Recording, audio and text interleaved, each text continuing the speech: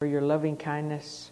Father, I thank you that you value each one of us, that we're special to you. And I thank you, Lord, that you'll bless us this night and that you'll speak to each person, each one of us here that's part of the service, each person that's listening. Father, you'll bless each one. And Father, I ask that you speak to each one of us the things that we need to hear, that you help each one of us to live a life that's closer to you. And I thank you, Father, for being so good to us. In Jesus' name, amen. So I want to talk tonight about how full of joy you want to be. So that's just kind of that question is, how full of joy do you want to be? And I think most of us would probably say, we want to be all the way up, all the way full. And so the good news is we can be as full of joy as we want to be, every single one of us.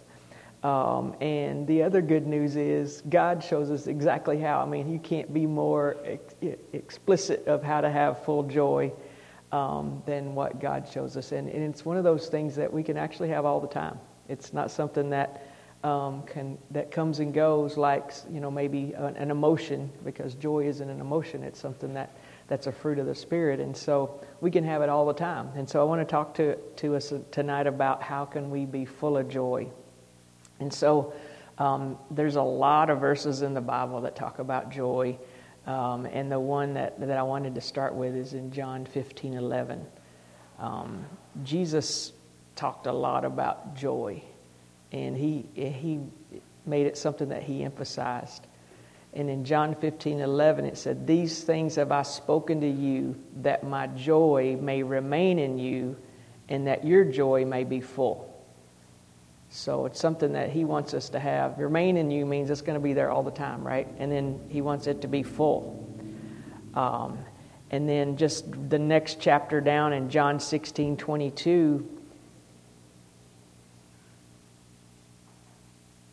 it says, "And you now therefore have sorrow, but I will see you again, and your heart shall rejoice, and your joy no man can take from you." So I know a lot of times, I don't know about you, but sometimes people do things to me that I might let them take my joy. And I might even think they took it. But this verse says, no man takes your joy from you. And so I think the thing is when somebody does something either against us, or they might not even be against us, we might just think it's against us, to remind ourselves, you may do something to me, but you can't take my joy from me. And that's something that is a huge victory for all of us in our lives if we can get to that place where, the person that's, in the fast lane that won't move out of the way, or they pulled out in front of me, or whatever, they cut line in the drive-through, they still can't take my joy. And then there's obviously lots of other things that people do that it's just a reminder to us, joy is not something that's temporary. It's not something that comes and goes. It's something that's deep in our hearts. And then further down in John 16, Jesus said, "Until now you've asked for nothing in my name." And this was when he was talking to his disciples. He said, "Ask, and you will receive, that your joy may be full." So here's another indication of what we need to do so that we can have full joy. Jesus is telling us. God's telling us through Jesus that we need to be asking for things, and we're going to talk some more about that.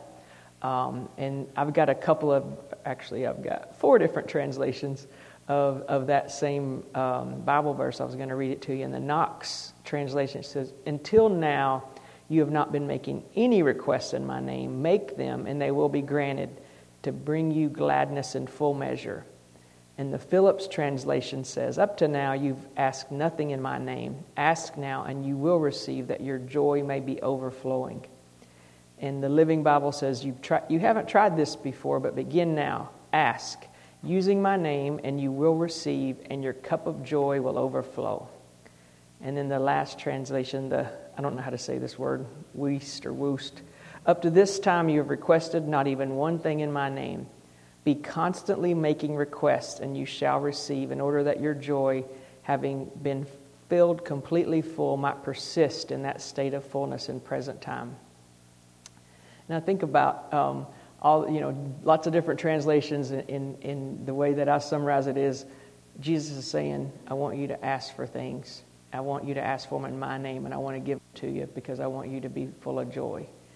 And I think about, our children or grandchildren, if they want something and we have it, we want them to tell us and we want them to ask for it because and as limited people, we may not know that they want it. God knows what we want, but He's saying this is the way that He set it up on the earth is we ask in faith in His name, and then He gives it to us. And that's what He wants us to do.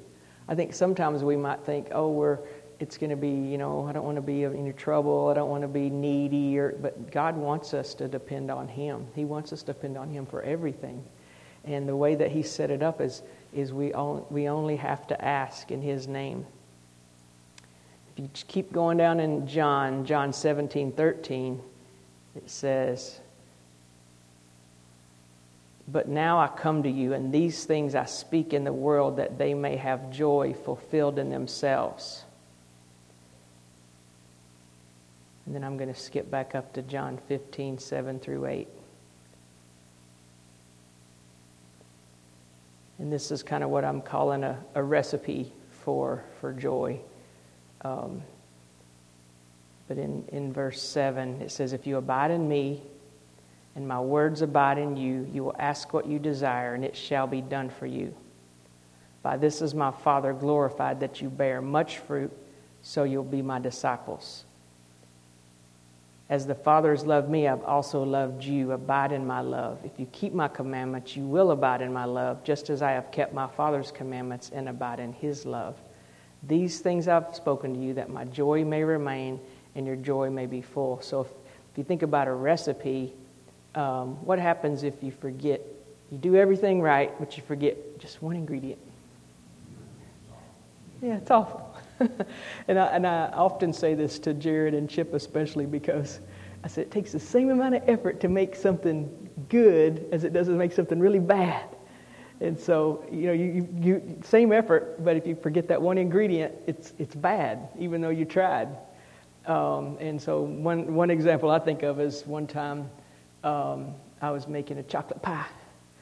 And I was getting ready to do the meringue, but I didn't have the cream of tartar, the stuff that makes the meringue, sticky. And I could have just tried to make it without it, but it wouldn't have turned out right. And so the recipe for joy in these verses, the first one is abide in Him. So making sure that we know God and that we spend time with Him, that He's our source. He's the one that we know, that we get to know. And the second thing for the recipe for joy is His words are abiding in me.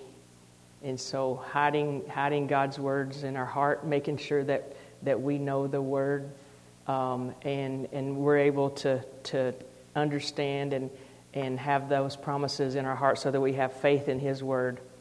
And then the third thing is ask what you desire. I think we all sometimes just forget to ask. I know I'm supposed to have that. Oh, forgot to ask. And so ask what we desire. And the last thing is, it shall be done. So there's only 4 ingredients to joy according to this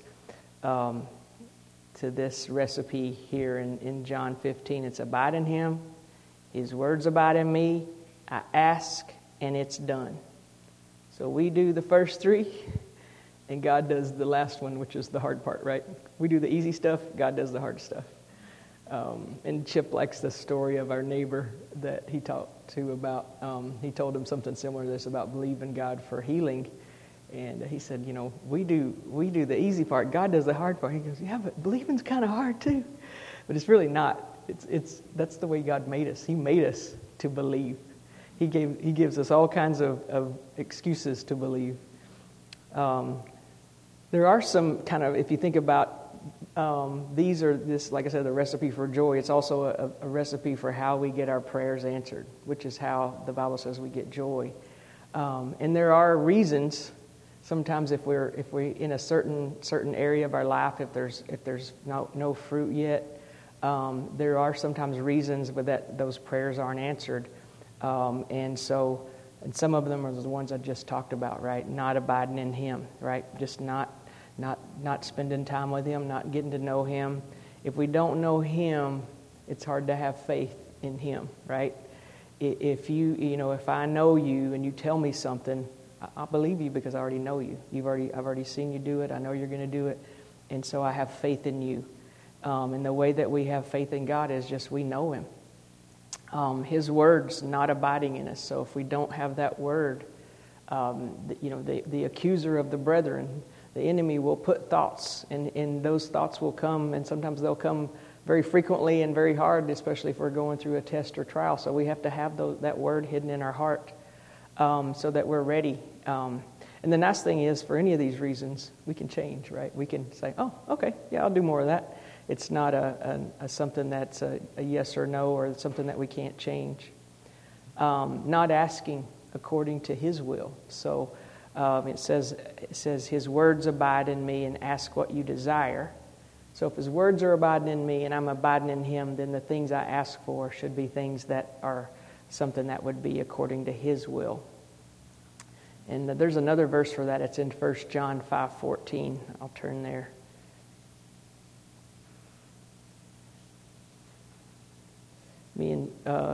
I hope I'm not going too fast. You don't have to write all those verses down, by the way, Jared. I got them all written down over here. So it's like 1 John 5:14. Now this is the confidence that we have in Him, that if we ask anything according to His will, He hears us. So that sounds very similar to John, right? Where if His words abide in us, we ask what we will. So if we ask anything according to His will, He hears us.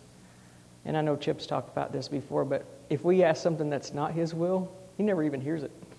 He only hears His will. And then it says, if we know that He hears us, whatever we ask, we know we have the petitions that we've asked of Him. So the thing that if we've done those first three, and many of us have done that many, many times, sometimes there is a period of time when we just have to stand. He said, I know I'm abiding in you. I know your word. I know I've asked according to your will. It didn't say it was going to come immediately. It might, but we do know that it will come. But not asking according to His will is another reason. And then not asking at all. And so there's a couple of verses that talk about asking, and they're in James chapter 4.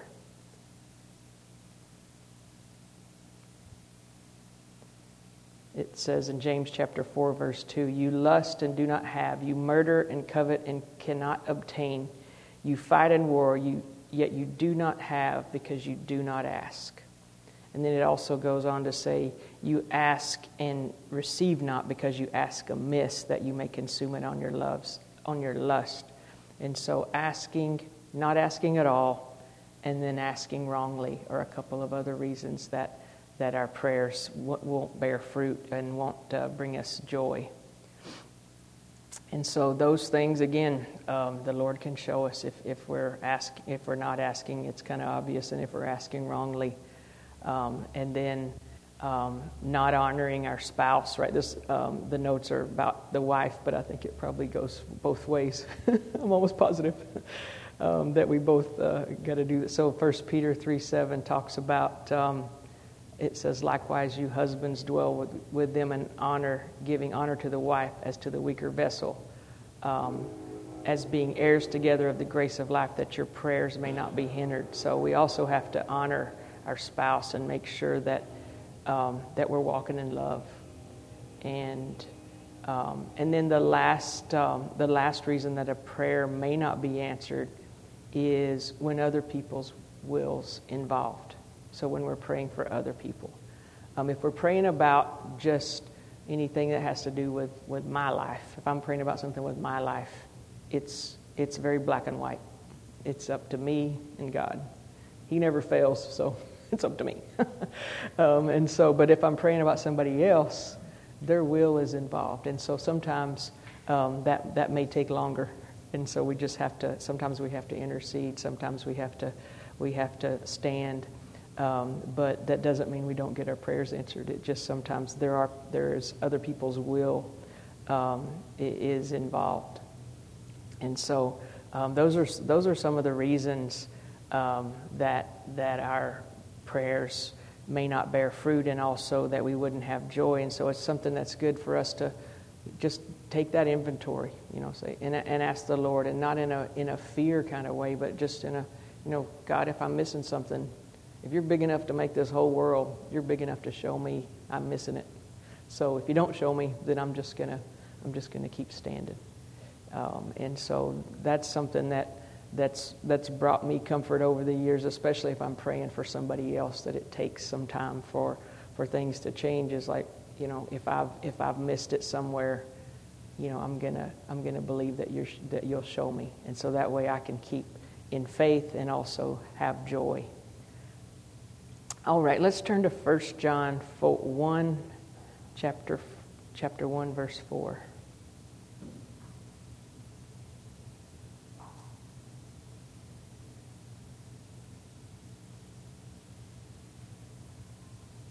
And it says again, "These things we write to you that your joy may be full." So we want the joy to be full. "This is the message we have heard from him and declare to you, that God is light, and in him is no darkness at all. If we say that we have fellowship with him and walk in darkness, we lie and do not practice the truth. But if we walk in the light as he is in the light, we have fellowship with one another, and the blood of Jesus Christ, his Son, cleanses us from all sins." And so the word joy itself means an outward expression of an inward hope. And so I've looked up the word joy in the regular dictionary, and it means cheerfulness, calm delight, and gladness. And having Bible hope, having the true hope, the hope that is based on faith, as an act of faith brings joy. And so joy is not an emotion. A lot of times I think when we think of the word joy, we think it's something that I feel. But it's really not. It's from inside in our spirits, right? So we are a spirit, we have a soul, and we live in a body. And joy is it's a fruit of the Spirit, right? And so it's like peace, it's like kindness, it's a fruit. And joy can be present even in the darkest of times, if we learn to yield to our spirits. Just like peace can be present, just like love. Just all those fruits can be present in the hardest of times if we learn to yield to our spirit and not to what we see, not to what we feel, not to what we think. And so, and being that fruit of the Spirit, fruit is something that originates or comes from something else. So Chip taught about the fruit of the Spirit a few years back. On Wednesday nights. I was actually gone most of those, but I watched them listened to them later. I was gone all the time. But he talked about a fruit grows as a result of something already happening. And so if you have joy, then it's a fruit. And so that means that something else had to happen before for that fruit to be produced. And we learned about that just a few minutes ago, right? So we pray, we get our prayers answered, and we get joy. And again, God gave us that recipe of how to have joy, how to get our prayers answered. And we know this. What's the very first thing that God did to mankind? Yep, He blessed them. And then what's the first commandment that He gave to mankind? The commandment was not the first one.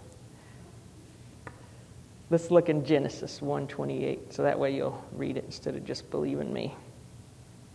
Just a small disclaimer, maybe it's a big disclaimer. I did take my own notes, but Chip also shared some of his notes with me, so if anything's really awesome, it probably came from Chip. So, and I'll mix some of my stuff in there too. Okay, in Genesis 1:28, then God blessed them, and God said to them, be fruitful. So that's the first commandment He gave them, was be fruitful. And so He told man to be fruitful. And I don't know, it's been the last couple of months, I've been thinking about Adam and Eve a lot, just like wonder what it was like. walking, you hear a story, it talks about God was walking in the garden in the cool of the day. And at that particular point in time, he was actually looking for Adam, or Adam and Eve were hiding. I don't know if he was really looking for him, but they were hiding. But I think about before that, before they sinned, what it must have been like for Adam and Eve to be so aware of God's presence that they could hear him walking in the garden. To be, they have all the food they can eat, all you can eat buffet every day, right?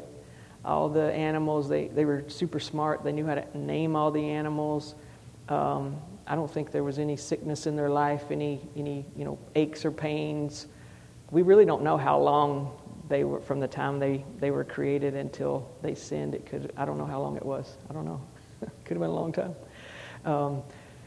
But I just wonder about what it was like for them, and also how much joy they had in their life, how much of the fruit of joy that they were walking in, and then also think about what happened to cause them to, at least for a short period of time, they walked away from God, because they had the perfect relationship, they had the perfect setup. But they chose to listen to an outside voice. They chose to listen to a stranger that they didn't know. They chose to trust that voice versus trusting God's voice that they knew that had been proven to them. But somehow they let that. And so I think about that because, okay, if Adam and Eve, they were pretty much perfect, right?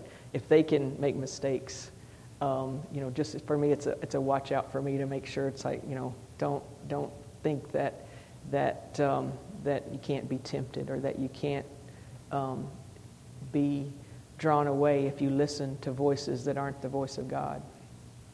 And then I also think about with Adam and Eve, okay, I wonder how they felt after that happened. So they went from God's presence pretty much all the time. Some snake shows up, starts talking to them. To me, the brilliant move there, hindsight move, right, would be, God, what do you think about this snake over here? He would have probably told them. Yeah, hindsight's good, right? But yeah, seems like it would have been a really good thing to ask God. But for some reason, they let the accuser of the brethren, they let the serpent talk to them about God's trying to hold you back from the better life. God's trying to keep you from something that's even more amazing than what you have. And so, so they do that, and then I just wonder how much joy they had once they realized how they had walked away from God. And the amount of, before they'd never known what shame was like. They'd never known what feeling, uncovered or naked was like. They only knew the presence and glory of God, and now they're hiding from God.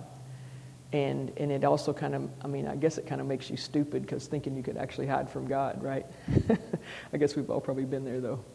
But I don't think, at that point, the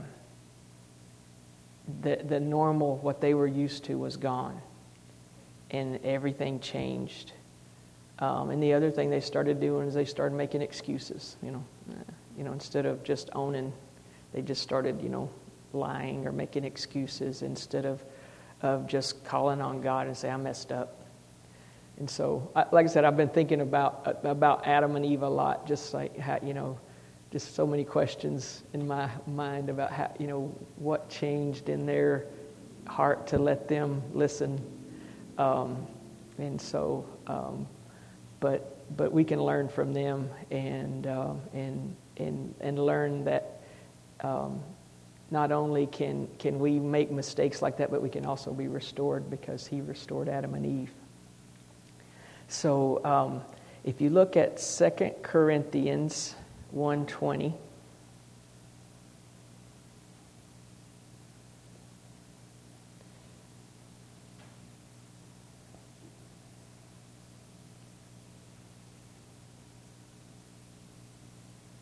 It says, all the promises of God in him are yes, and in him, amen, unto the glory of God by us, or my version says through us. But so if we go back to what are the things that God wants us to trust him for?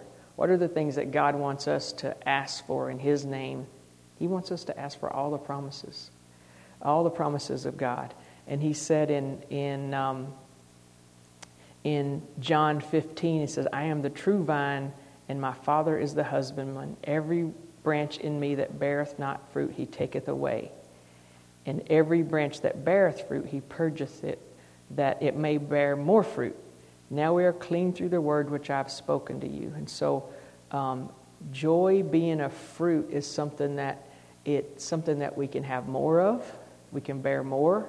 God can help us with pruning it, and He can help us bear that fruit of joy through our prayer life. And so we read the verse about abiding in Him and His words abiding in you. And so the other thing the other reason that God wants us to have our prayers answered and for us to be in joy is so that other people can see that, right? And so if you look at Matthew chapter 5, verse 16, it says, let your light so shine before men that they may see your good works and glorify your Father in heaven.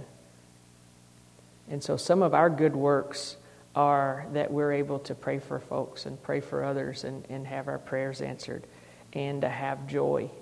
I know, a lot of times at work people, why are you so happy?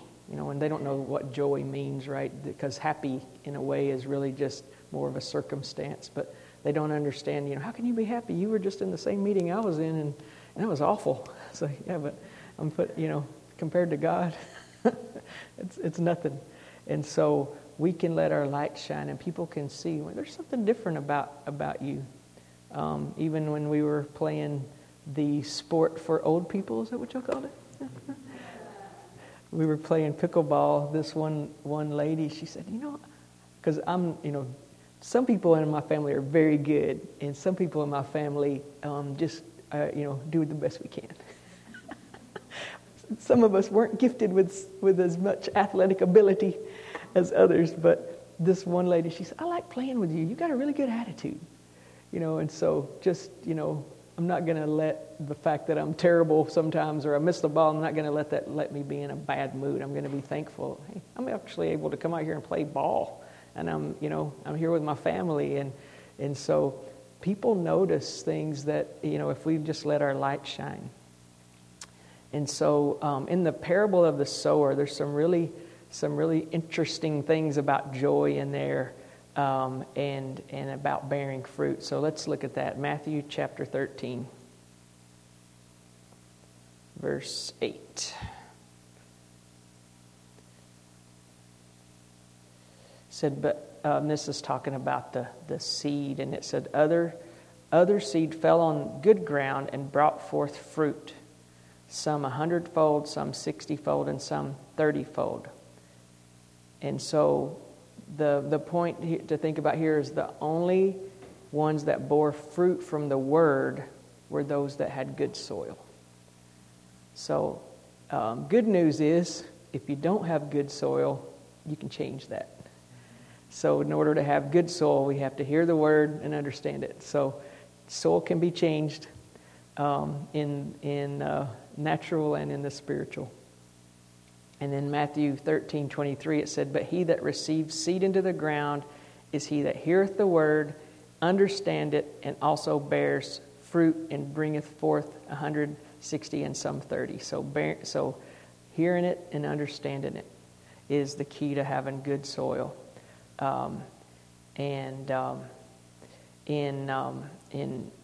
Just a little bit above that, in Matthew chapter 13, verse 20, it's also it says, it's about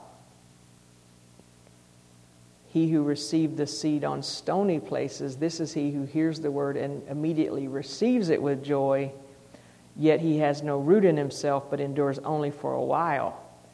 When persecution or tribulation arises because of the word, immediately he stumbles. And so, started out good, right? Received it with joy, but there were some ingredients missing to being able to receive that fruit. And I actually looked up that verse in Luke. So it's the same story, just Luke said it, and in Luke 8:13, it said, "But the ones on the rock are those who, when they hear, receive the word with joy, and they have no root, who believe for a while, and in time of temptation fall away."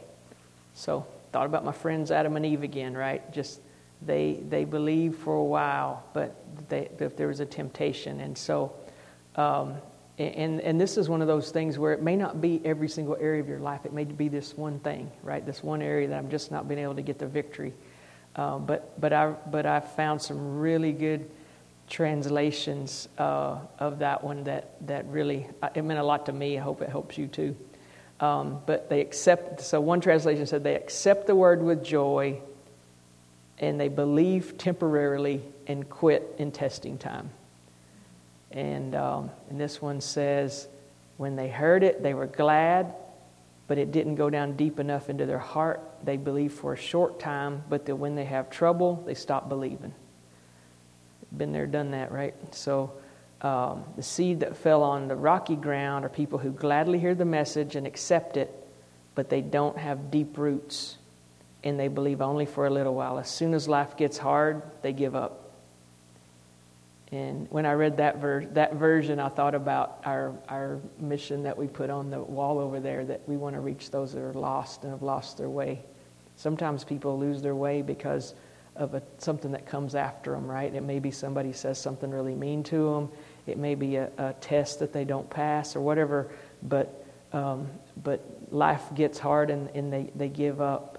The rocky places in the field are the hearts of those people who listen and love what they hear and instantly take hold of it. But then they don't have what they heard deep in their hearts. And when they're tempted or trouble comes, they give up.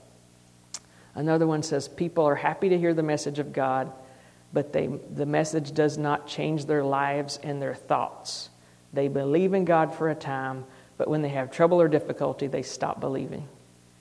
And then the last one I found was, they receive the word joyfully when they hear it. For a while, the power of the word lives in their hearts, but then when other influences rise up, they go off on other ways. And so that joy is something that is we got to keep it deep in our hearts, and we've got to make sure that it's planted and that we remind ourselves, hey, this might be a tough time, but that doesn't mean that God's not here to help me. It doesn't mean that I have to lose my joy and give up when it gets tough. There's different. I looked up all the different times where the word joy in the Greek was mentioned, and there's lots of different times when it's mentioned. And so I thought it might be helpful to learn about those. So one is in Matthew 13:44. Talks about when you find a treasure. So again, the kingdom of heaven is like treasure hidden in a field, which a man found and hid, and for joy over it, he goes and sells all that he has and buys that field. So finding a treasure is something that brings joy. And then there was also a couple of references when folks went out and ministered and helped other people. And so in Luke chapter 10, verse 17, said the 70 returned with joy, saying, Lord, even the demons are subject to us in your name. And so there's joy in being able to get our prayers answered and to be able to walk with God and to help other people. And I know we're believing that the Lord will use us even more, whether it's here at church or in our individual lives, that we'll be able to minister to people the way that He wants them ministered to. And I know that's something that God's already doing, and He's going to do even more and more. In Acts chapter 8, verse 8, Actually, we go to 7. It's just talking about the Philip, because remember Philip was a deacon, and then he started praying for people and doing miracles. And in verse 7 it says, "For unclean spirits, crying with a loud voice, came out of many who were possessed, and many who were paralyzed and lame were healed, and there was great joy in that city." So there's joy when God moves. When God does stuff, there's joy. There's also joy when a sinner repents, right? So I've got a few references for that one. Luke 15:7. It says, "I say to you likewise, there will be more joy in heaven over one sinner who repents than 99 just persons who need no repentance." So it brings God great joy when there's repentance, when people turn to Him, when people come and accept Him. And then the same chapter, verse 10, it says, "Likewise I say to you, there is joy in the presence of the angels of God over one sinner who repents." And so God gets great joy out of people moving to Him, turning to Him, and it's not a small thing. In Acts 15, verse 3,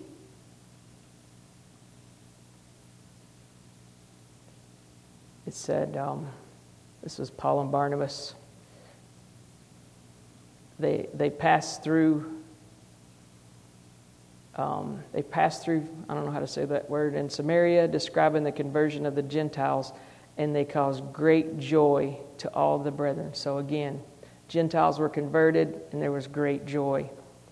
There was also joy when Peter was released from prison. So in Acts 12, so another time God answered prayer, supernatural, right? It wasn't just it was a big deal. I mean, Peter could have been put in prison for the rest of his life, or he could have been killed. But he said when she recognized, this is Acts 12:14, when she recognized Peter's voice because of her gladness, but it's translated it's the same word as joy, she did not open the gate. So she was so full of joy, she forgot to let him in, but there was joy there. And then in Acts 13, verse 52, they were continually filled with joy and the Holy Spirit. Another place where there's joy is when we're running our race, when we're doing the things that God wants us to do. It says, "But none of these things move me." It's Acts 20:24. "None of these things move me, nor do I count my life dear to myself, so that I may finish my race with joy and the ministry which I received from the Lord Jesus to testify to the gospel of grace of God."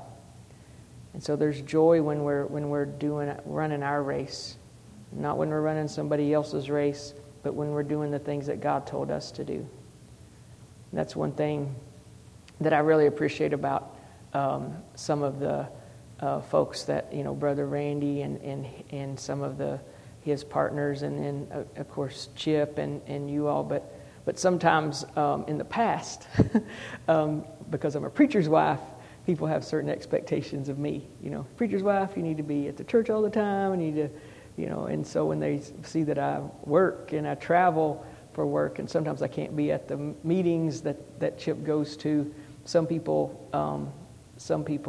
want me to run a different race than I'm supposed to run. And the thing I appreciate about Brother Randy, they don't judge me, and they don't put expectations on me different than what the Lord puts on me, which I appreciate. Miss Patty kind of joked. She said, "Somebody's got to buy baby shoes." But she's just joking. But the thing that here is that we finish our race with joy. And so if we're running our race, the one that God set us to do, there will be joy there. And so, and then in 3 John 1:4,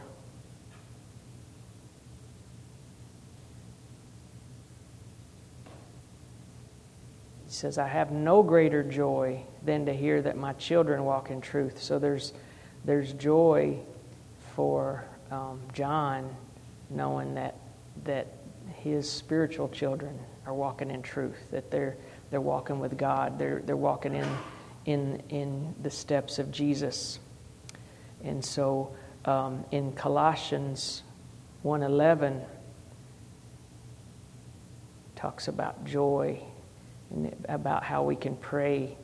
And it says, we're strengthened with all might according to his glorious power for all patience and long-suffering with joy. So sometimes those words don't always seem like they go together, right? Patience, long-suffering, joy. It's like, wait a minute.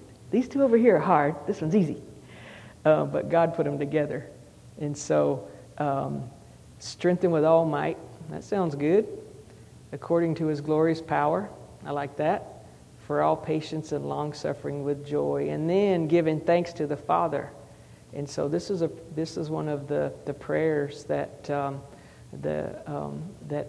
that I pray for myself and us every day, that we would be strengthened with might according to his glorious power for all patience and long-suffering with joy. A lot of times when we are needing to be patient and we're needing to have long-suffering, we completely forget about the joy part because it's hard.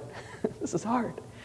But that's not the way that it's supposed to be. If we're walking in faith, if we believe that God answers our prayers, we can have joy because he's going to work it out.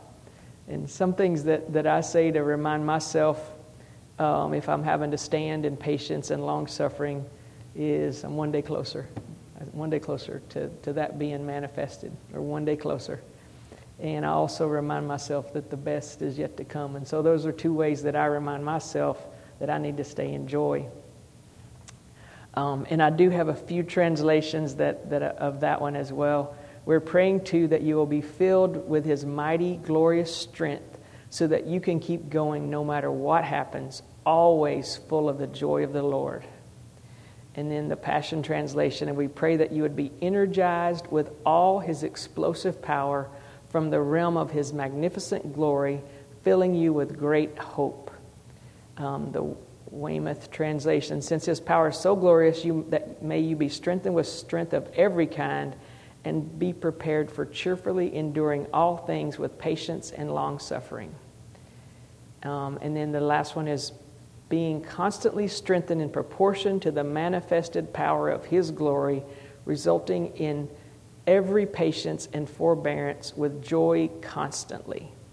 So I think if God can strengthen us with his power, then we can probably have joy, right? It sounds like it's not even, but it's a good deal. So let's look at James chapter 1, verse 2.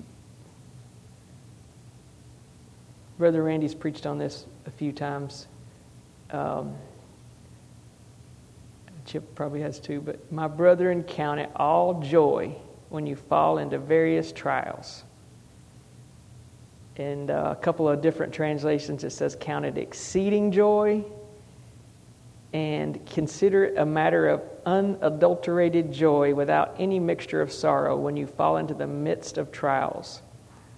And this one is one where it doesn't come natural to me anyway. It may to you, but it doesn't to me. When something doesn't go the way I want it to, the first thing I start thinking about is not typically counting it all joy. And so I guess that's why you have to count it. It's something that you have to, okay, I'm going to count this as joy. It's not joy, but I'm going to count it as joy.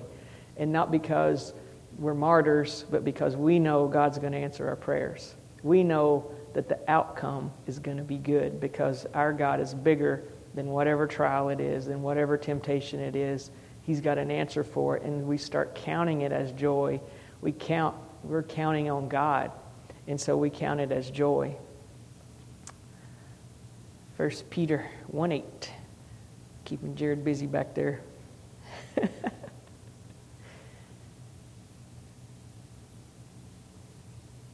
All right, we say, okay, let's go to 1 Peter 1:7. The genuineness of your faith, being much more precious than gold that perishes, though it is tested by fire, may be found to praise, honor, and glory at the revelation of Jesus Christ, whom having not seen you love, though now you do not see him, but believing, you rejoice with joy inexpressible and full of glory. And so that joy is such a big thing in our hearts that it's even hard to express sometimes. And another version says that you're happy with the inexpressible joy that comes from heaven itself. And then this one says you are saturated with an ecstatic joy, indescribably sublime and immersed in glory. And then this last one says, even though you can't see him, you are filled with a tremendous sense of glorious joy. And so that joy that God gives us is something. There's a song that says, "This joy that I have, the world can't take it away." It says, "The world didn't give it to me, and the world can't take it away." And so that joy is a joy that nobody can have because it's between us and God. And that's what makes it precious, right? Jesus had joy in Hebrews 12 in the hardest thing anybody could ever do, right? Lay down your life when you're innocent. It says, looking unto Jesus, the author and finisher of our faith, who for the joy that was set before him endured the cross, despised the shame, and sat down at the right hand of God. So he did things that were hard because he knew the outcome was going to be full of joy. He did things that he didn't want to do. He didn't want to go to the cross. He said, "Not my will, but thy will be done." But he did it because of the joy. Us, we're his joy. And I thought about some examples in my life and other people's lives that of what I would call bringing joy and joy. And there's probably lots more, but these are the ones that just kind of stood out to me. And the most important one was, I think I was, you probably know how old I was, but I think I was like 8 or 9 years old. And Miss Riggs invited me to church, and so I started going to church. And then one day, they basically preached a similar message each week, but one time it actually sunk in. It's like, you actually need this, Chris. And so I went down to the altar and I gave my heart to Jesus. And I remember joy. I remember she dropped me off, and I walked down our gravel driveway back to our house, and I remember feeling light. And I remember that joy. And that's the joy God wants us to have every single day, that same joy that when we first believed. I remember when Chip was working in Gordonsville, so he was driving 30 minutes one way, and so it wasn't that bad, but sometimes if I was out of town and when the kids were sick, it was kind of an hour of driving. And so one day we were just talking about it, and we said, his heart's desire was to have a job closer to home so that he could help with the family. And so we were just like, you know what? We should probably pray about that. So that have not because you ask not part, we hadn't asked. But we did ask that night, and we prayed the prayer of faith and agreement that Chip would be able to get a job in Cookeville. And at that time, there was no inkling of that ever being a possibility. And the very next day, when he went to work, they said, we've decided we're going to close operations here in Gordonsville. And there was like 4 of them. And he said, you 4 can set up an office wherever you want to. It doesn't really matter. You just need to all work together. Well, they all worked in Cookeville, so they set up an office in Cookeville. And so it was the very next day after Chip had been driving back and forth for, he'll remember the amount of time, but it was a couple of years at least, maybe longer. And so that brings us joy, knowing that God cares enough about us to rearrange stuff so that we can have that convenience. Chip and I, we strongly believe that we needed to move to Dayton, and when I moved here, my boss told me that I'd ruined my career, I'll never have another job, and he was really mad at me, and so I was like, probably need to start looking for another job, because I was driving back and forth to Cookeville, which was not real fun, but I was still doing it, but I didn't want to do that long term, and so I just prayed about it and started looking for jobs inside of the company I worked for. I also thought about looking for jobs outside, but I got another job that my boss didn't care where I lived. And this was before, now people work from home all the time, but back then it wasn't cool to work from home. People thought you were, cheating the company or something, but it didn't matter where I worked because all the people that reported to me were in different countries. So I had one in England, one in Brazil, one in Mexico, one in China, India, Australia. And so none of them were in the U.S., so it didn't matter where I was. I just had to travel a lot, but I didn't have to be located anywhere. And since we've moved here, I've got to do 4 different jobs, and each one of them has resulted in a significant raise and a promotion. And so even though my boss and most people would say, if you move away from a company and live further away in a small town, that you're going to have to work somewhere else. But God's worked it out where I didn't have to. And so, it's a testimony to His goodness. Another place that the Lord's brought great joy is, and this one is one I had to stand on for a long time, but my knee, it was bothering me. And so it's one of those kind of like, it wasn't debilitating, but it hurt. And I wanted to, play pickleball and racquetball and ride my bicycle and run. And so, but the Lord helped me to receive my healing. He healed me on the cross, right? But He helped me to receive my healing, and I'm so appreciative of that. Mr. Jared, getting to go to school to be an engineer in Dayton, Tennessee. I mean, I'm convinced that's how Bryan College got the engineering program, was because of Jared. And then he got a job in Dayton, Tennessee, doing the very thing that he wants to do. And his heart was to stay here and serve. And so the Lord was good enough to help him find a good job. And then just so many other times, we could go on for a long time, but about how God has provided divine safety and protection. In some of the places, especially with work, I've been to some crazy places. We went to Juarez, Mexico. We were in a bulletproof vehicle, and crazy, but I've never had any harm come to me, or, God will have to show us when we get to heaven if, how the angels intervened and that kind of stuff, but they do, right? They protect us. And then divine health. A lot of times, we don't know all the things that the Lord protects us from, and that we're able to just walk in divine health. And also thought about, your elbow and your arm, how the Lord just healed you. And, that brings me joy, and I know it does you too, but just how good He is to answer our prayers and to help us. And the Miss Sue, Tony's wife, one time she told me, we were singing, I forgot the song. Okay, the one that He is Lord, every knee shall bow, every tongue confess. And she got her knee healed just from singing that song, just like, well, if my knee's going to bow in heaven, my knee's got to work. And I'm like, yeah, I'm going to get in line behind you, Miss Sue. But that's the thing is all of us, right, when we hear testimonies about how God's done things for each one of us, because I know we could all give a testimony of the things that God's done for us, that encourages us that we all serve the same God. And what He did for me, He'll do for you. And what He did for you, He'll do for me. And that's where we get that joy, is knowing that God's going to take care of us and watch over us. And so I hope this message helped you. It helped me to study on it some more, and just, I want my tank to be full, right? So, when we're full, if you're full of food, you don't want any more food. You're full. When you're, so we can be that full of joy, where it's like, I don't even think I contain anymore. It's just so much. It's all I can, that's how full we can be.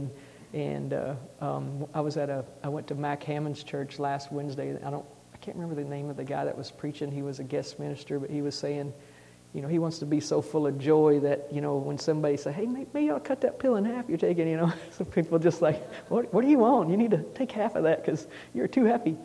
But just, so full of joy that the world doesn't understand it. They don't have to. But and it's not because we don't care about people, but it's because God's so big in us that nothing phases us. So I think let's pray, and then we'll receive the offering. Father, I thank You for being so good to us. I thank You for Your word. I thank You that we can abide in You, that Your words can abide in us, and that we can ask whatever it is that is according to Your word, and that You will do it. And You want us to do that. You want us to walk You want us to live according to your word. And I thank you, Lord, that you'll help us to do that. I thank you that your word is working in our lives, that you show us adjustments and changes that we need to make. And Father, we will stand. We'll stand on your word. We won't back down. We won't give up. We won't walk away, but we commit to you, Lord, to stay with you. And we know that you'll help us, that we don't have to walk this walk alone, but you're there with us every step of the way. And we thank you for that, Lord. And I do thank you for the offering. I call it blessed. I call it blessed for the church, and also call the folks that are given into the offering blessed in Jesus' name. Amen. You can come ahead, Mr. Jared.